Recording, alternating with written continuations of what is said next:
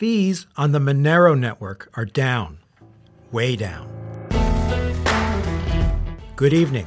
I'm Mark Hochstein, and this is Late Confirmation from CoinDesk, bringing you the top stories from Monday, October 22nd.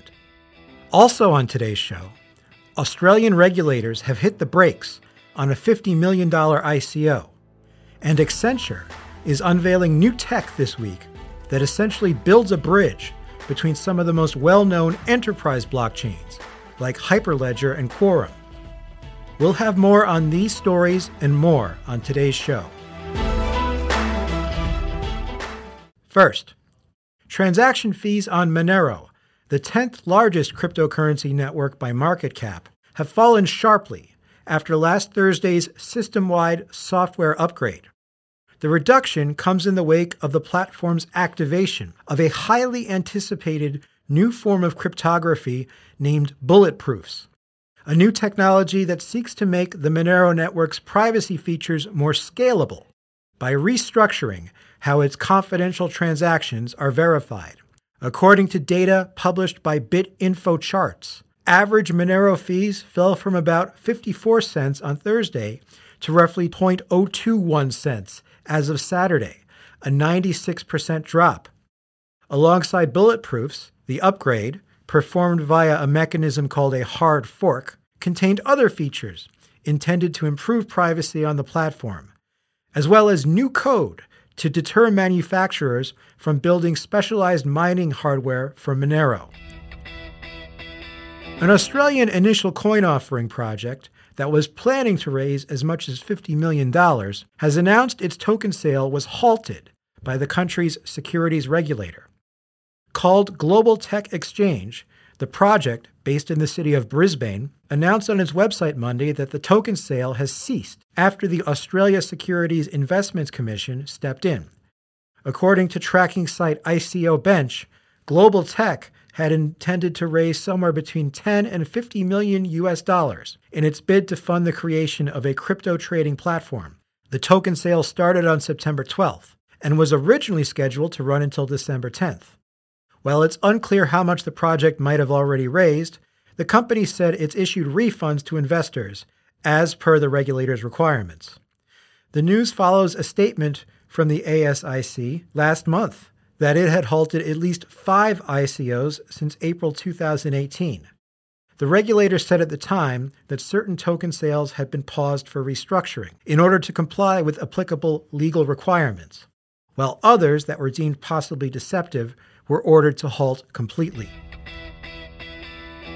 Speaking of securities regulators, here in the U.S., the Securities and Exchange Commission has suspended the trading of shares for a company which claimed to be offering an ICO registered with the regulator. The SEC said Monday it had suspended trading in American Retail Group, otherwise known as Cymex Inc., after the company claimed in August that it was partnering with an SEC-qualified custodian to support crypto transactions. Further, the company was offering a token sale which it claimed was, quote, officially registered in accordance with SEC requirements, unquote. Neither of these claims is accurate, the SEC said, with the Enforcement Division Cyber Unit's chief, Robert Cohen, adding in a statement that the SEC does not endorse or qualify custodians for cryptocurrency. So that's a red flag right there whenever you're looking at offering documents, folks. This is the second action the SEC has taken against a company claiming to have the regulator's approval this month. On October 11th, the agency announced it had obtained an emergency court order against Blockvest and its proprietor, after the two used the SEC's seal to indicate their ICO was registered with the regulator. Enterprise blockchain customers might not need to worry any longer about having picked the wrong platform to build on, thanks to a new interoperability solution being unveiled today by Accenture. Revealed at the annual Sibos conference in Australia on Monday, the consulting giant has created an interoperability node, which it says can house the business logic of different blockchains. In other words, the rules that allow them to perform various tasks. According to Accenture, the interoperability node can connect the 4 major enterprise platforms. Those are Hyperledger Fabric, Corda, developed by R3, Quorum, developed by global bank JP Morgan Chase, and Digital Asset, also known as DA. David Treat, the global blockchain lead at Accenture, said the first bridging of blockchains was done between Hyperledger Fabric and Quorum, and then the same architecture was applied to connecting R3's Corda and DA. San Francisco-based smart contract security startup Synthetic Minds has raised $5.5 million for its bid to roll out a technology that analyzes blockchain networks for coding bugs. According to the announcement Monday, Synthetic Minds said the round was backed by blockchain investment firm Pantera Capital and Khosla Ventures, a California-based VC firm focusing on internet startups.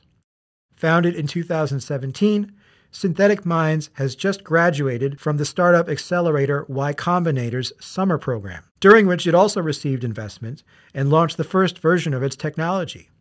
The seed funding announced today follows Pantera's recent news that it had launched its third crypto fund, with over $71 million committed from 90 investors.